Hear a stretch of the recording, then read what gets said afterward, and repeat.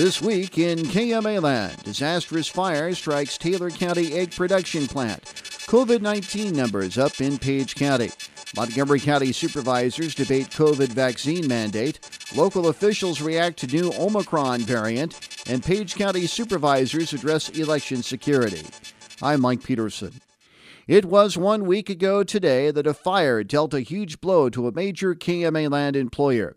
Fire swept through the Hen Haven egg production facility, formerly known as Iowa Cage Free in Clearfield. Clearfield Mayor Chris Knox told KMA News he was about to begin his daily chores that morning when he noticed smoke in the direction of the plant shortly after 7:30 a.m. I'd actually just drove by there and didn't notice a fire, but right at either 7:30 or 7:31, I noticed that there was quite a bit of smoke rolling out of one of the facilities there. And I drove instantly over there and saw that it was coming out of one of the hen barns where they have the live chickens. That's where I first noticed the fire, and then it kind of spread on to the processing facility and the office space after that. Knox says most of the facility's employees were standing outside the facility at the time he passed by. He says winds gusting at up to 25 miles per hour spread smoke over the community, making for what he called a scary deal. The wind did pick up pretty strong there Saturday afternoon, and it was blowing right towards town, I guess, at that particular time, and there was pretty big concern about starting a cornfield on fire right to the east side of where the fire was, and from there it could have carried into the town of Clearfield. Firefighters and first responders from a host of KMA Land communities and counties provided mutual aid to Clearfield's department, including Bedford, Gravity, Sharpsburg, Lenox, and Diagonal, plus Page, Ringgold, and Union counties. Knox's crews brought the fire under control by about 6 p.m. Saturday, but not before it caused considerable damage. One complete hen house was burned clear to the ground. I would estimate it to be probably 700 to 800 feet long. It took it completely down. From there, that barn was connected by breezeways to the processing facility and to the office space, and I believe maybe a distribution center. The processing, the office space, and the distribution area was all completely damaged as well. It's believed hundreds of thousands of chickens also perished. Hen Haven LLC, a California-based company, purchased the facility from Iowa Cage Free late last month. Currently, the plant employs up to 70 people.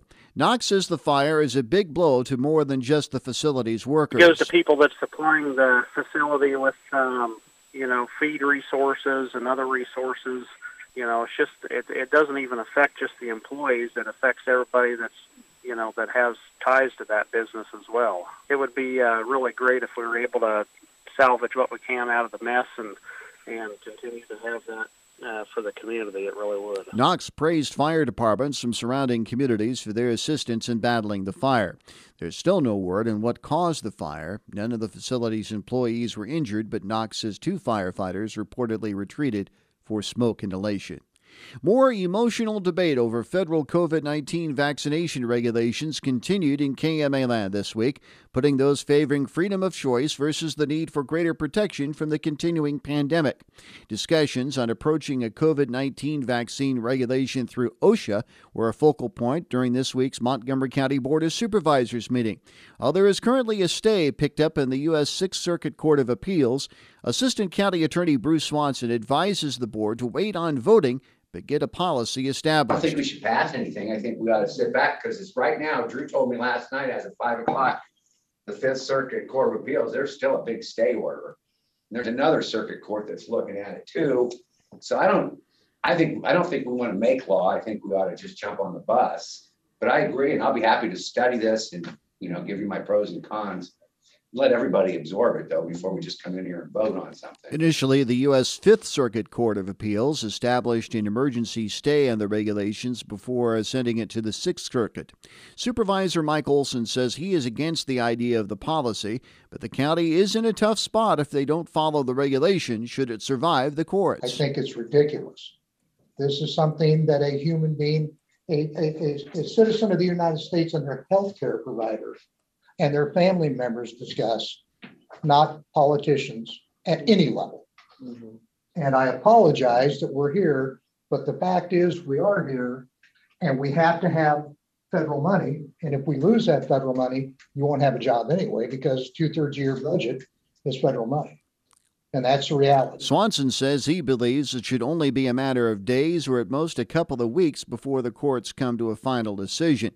In light of this, Olson suggested forming a committee to review other county policies to prevent a rush to put something together later. And sit down and take one of these prototypes or one of these examples and pick and choose and develop our own policy, or maybe use another policy and get that on the shelf so that it's ready in case we need it at a moment's notice. Because as we know, this could flop and change within 48 hours. Supervisors Chair Donna Robinson also discussed the current COVID-19 situation, including the emergence of the new Omicron variant. And this is not something that we think or that any of us have any control over. And so these policies have to be put in place because this isn't going to go away. I think we will be dealing with this sadly probably for the rest of our lives. I would say the rest of my life. I don't know. Some of you guys are much younger, but it's not a short-term issue. The supervisors took no formal action in the meeting, and further discussion between department heads and the board is expected for the time being. There was more news regarding COVID-19 in KMA land this week, and like most weeks, the news wasn't good. Page County's COVID numbers continue to climb. Page County Public Health Tuesday reported a 7-day total of 32 new cases, followed by 19 more cases on Wednesday. With the new cases, Page County's 14-day positivity rate rose to 12.1%, then fell to 10.8%. However, the county's vaccination rate had increased to 52.5%. Iowa's vaccination rate also rose slightly to 54.7%.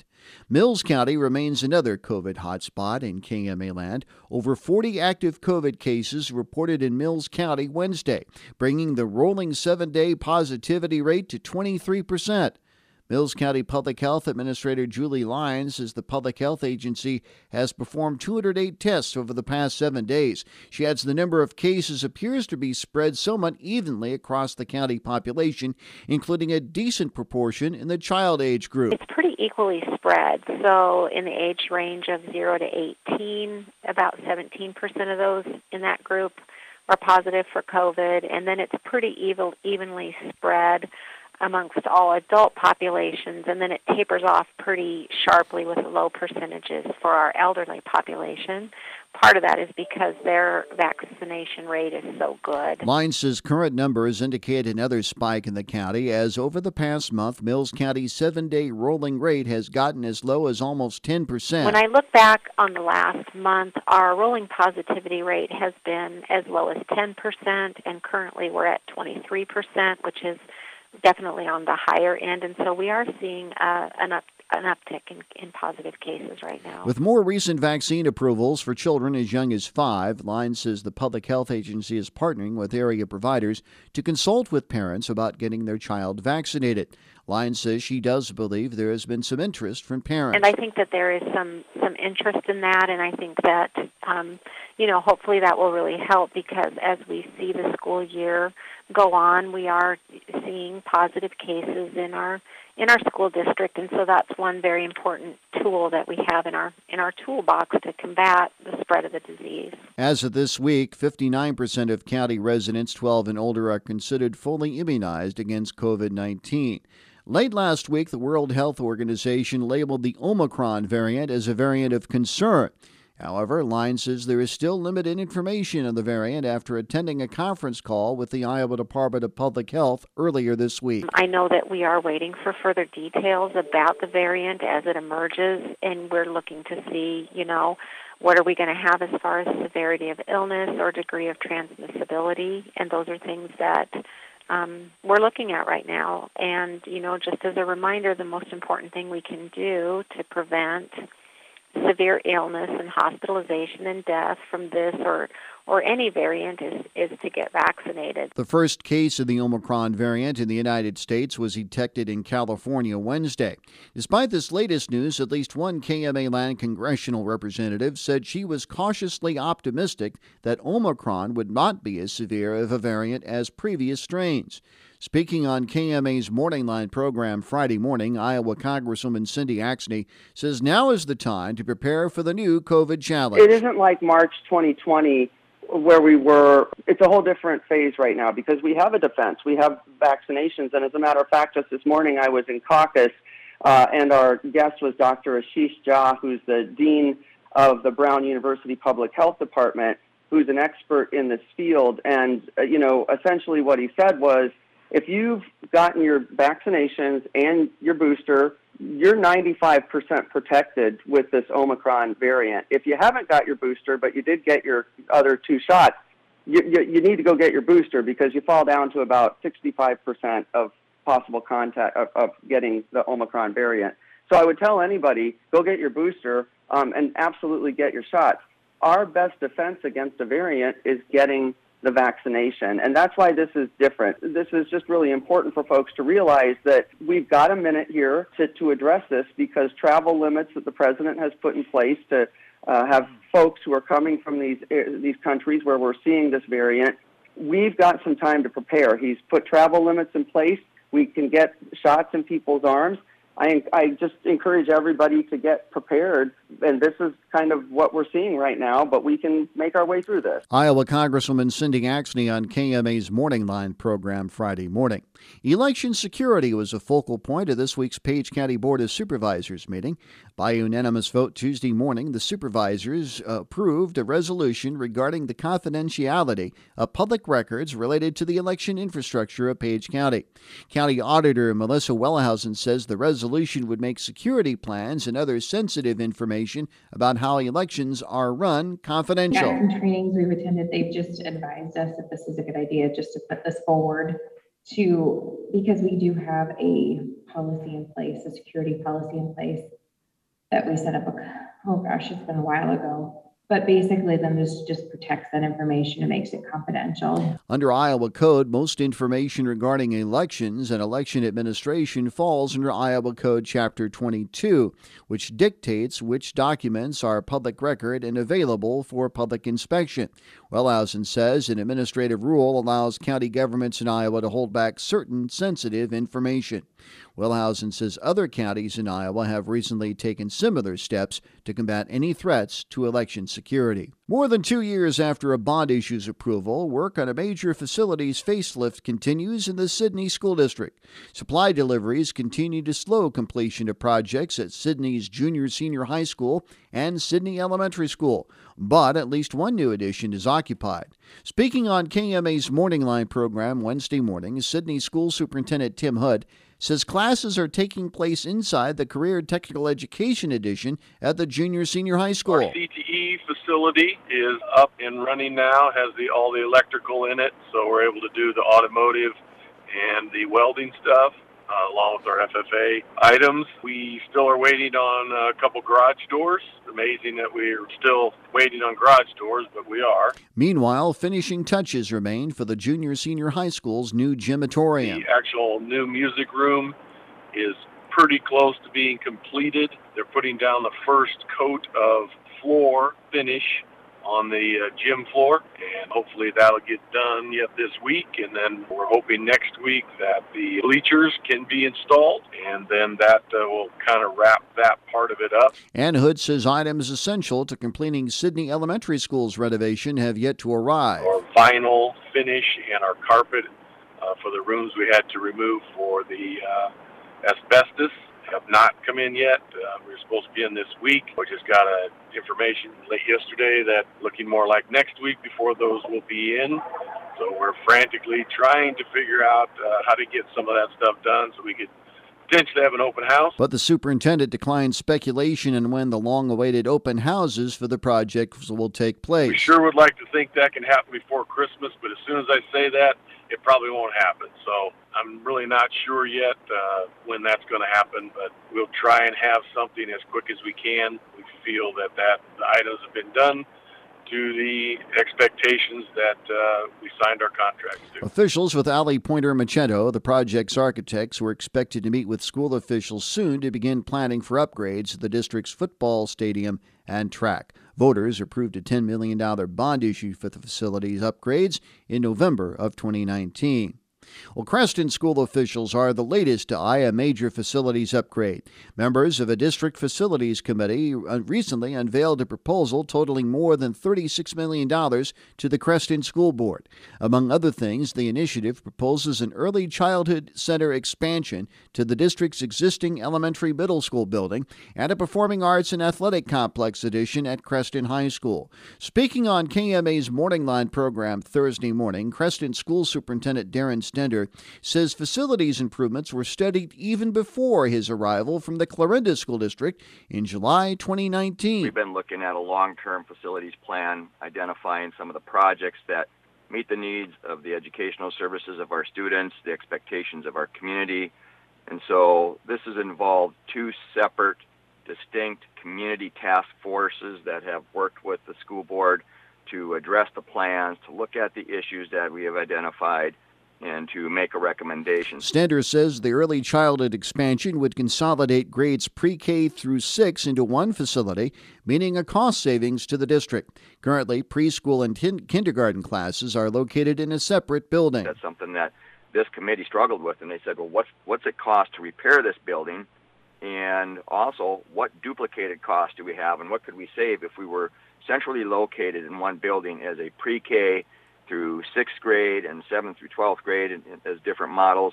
And roughly there's just about $250,000, $250,000 that is saved every year by being housed in one building. 7th through 12th grade students would then be shifted to the high school building. Of the $36.3 million, $22.5 million would be covered through a bond issue referendum requiring 60% of the vote.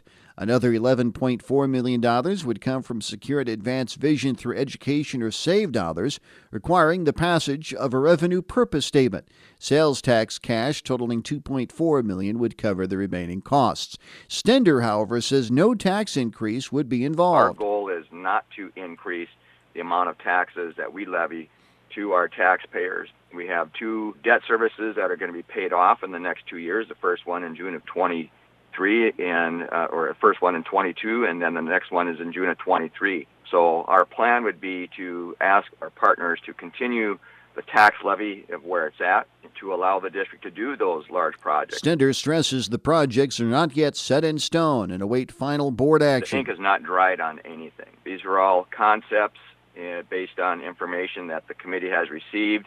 And I would say over the last 2 or 3 years of my time there, I've communicated on a monthly basis with our partners and our community to let them know this has been coming and this is in the works.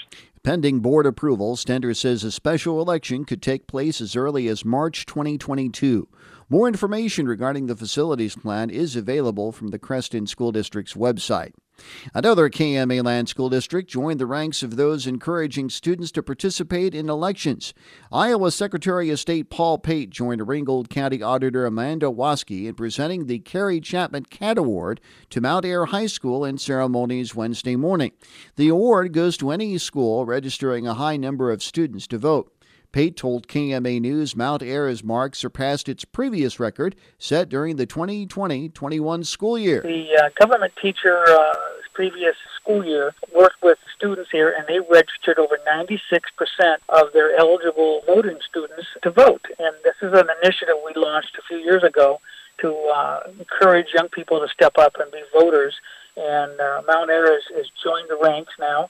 We have over 80 schools participating in the program in the state and over 56 counties. Pate cites a number of factors in the increased number of young voters in the state. First, he says parents are a major influence in voter registration. Surprisingly, and I'm happy to have on this surprise, a lot of it is still coming from the parents and their family. When we surveyed and polled young people about who influences them on voting in elections, it was the family at the dinner table. It's still a big part of it. Additionally, Pate's interest in elections is growing, and not just for presidential elections. There's a lot going on in our communities now. On the national level, clearly, there's always a lot of activity when we talk about presidential politics, but we now see in this last cycle a lot of people focusing in on city elections and school board elections because they want to make sure that their values and their priorities are being represented at those levels, too. Pate expects to present the CAT Award to other Southwest Iowa school districts in the near future. Clarinda's hospital and school district are collaborating on a project designed to improve school and public safety. Efforts by Clarinda Regional Health Center and the Clarinda School District to replace and expand the amount of AEDs available within the district are in the final stages. CRHC Athletic Director Logan Wood says the project included the purchase of 7 Zoll AED machines at a total cost of $13,457. Wood says the main objective is to lower the amount of travel time between an AED and the situation requiring its use. I would say right now, our max time from location of incident to AED and back to location would be about no more than 1:30. And with this expanding, we're hoping to cut that down to 30 seconds or less to get the AED to that situation. And having that AED there as soon as possible in any situation is really going to help with the survival rate. 2 of the new devices will be placed in the 712 in the auditorium and agricultural shop, and Wood says the project will also include better labeling and accessibility to the potentially life-saving machines. Currently, Wood says the district has 4 AED units, with 2 in the PK6 building and 1 in the middle school and high school building in central office. CRHC school nurse Kelly Klein says part of the expansion includes the addition of a transferable unit at various school sports complexes due to high traffic in those areas. At the football field, there's going to be a portable one that goes, between the baseball fields, just so it will provide more, access to community members, that are coming to a sporting event. Right now, that was an area that we were kind of missing the AED, our sporting events. So that will really help maintain our safety with those events. Funding efforts began in October with area businesses, and they were able to raise a total of $8,972. Wood says nearly every company was able to share a story of how an AED had impacted them. When we talked to them, they all had a story about how an AED either helped someone in their business or helped one of them personally, and they saw this was a great opportunity to help not only the school but also provide better coverage for the community. As I said earlier, that we have a large percentage of the community that walks through these facilities. Wood says the school district is picking up the remainder of the costs through the use of ESSER $2. Meanwhile, fundraising efforts for a KMA Land mental health provider's new facilities are nearing a successful climax. Southwest Iowa Families Incorporated is now in the final stage of its capital campaign to construct a new base of operations in Clarinda.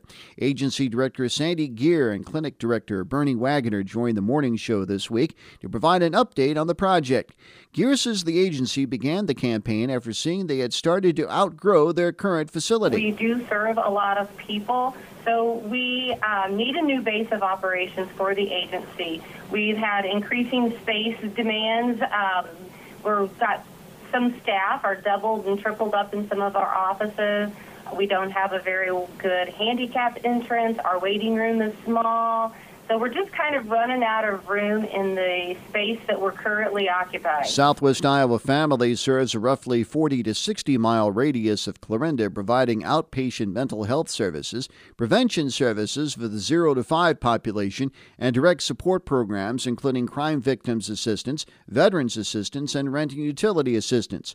Wagner says plans call for constructing the new facility in the heart of Clarinda. We're planning to build a one-story, 9,000 square foot masonry building, which is going to be located just off the square here in the heart of the city of Clarinda. It will be at 117 West Main, which is just north and west a little bit of our post office for those of you that know Clarinda. Donations are still requested from the public to complete the facility.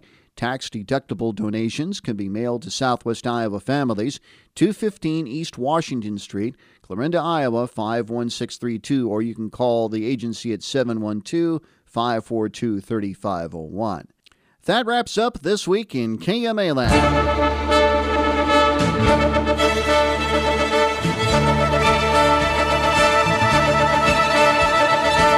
Be listening each week at this time for This Week in KMA Land. And for more information all the time, log on to KMAland.com, where you can also hear this program in its entirety. For the entire KMA News team, this is Mike Peterson. Thanks for joining us. Have a great weekend.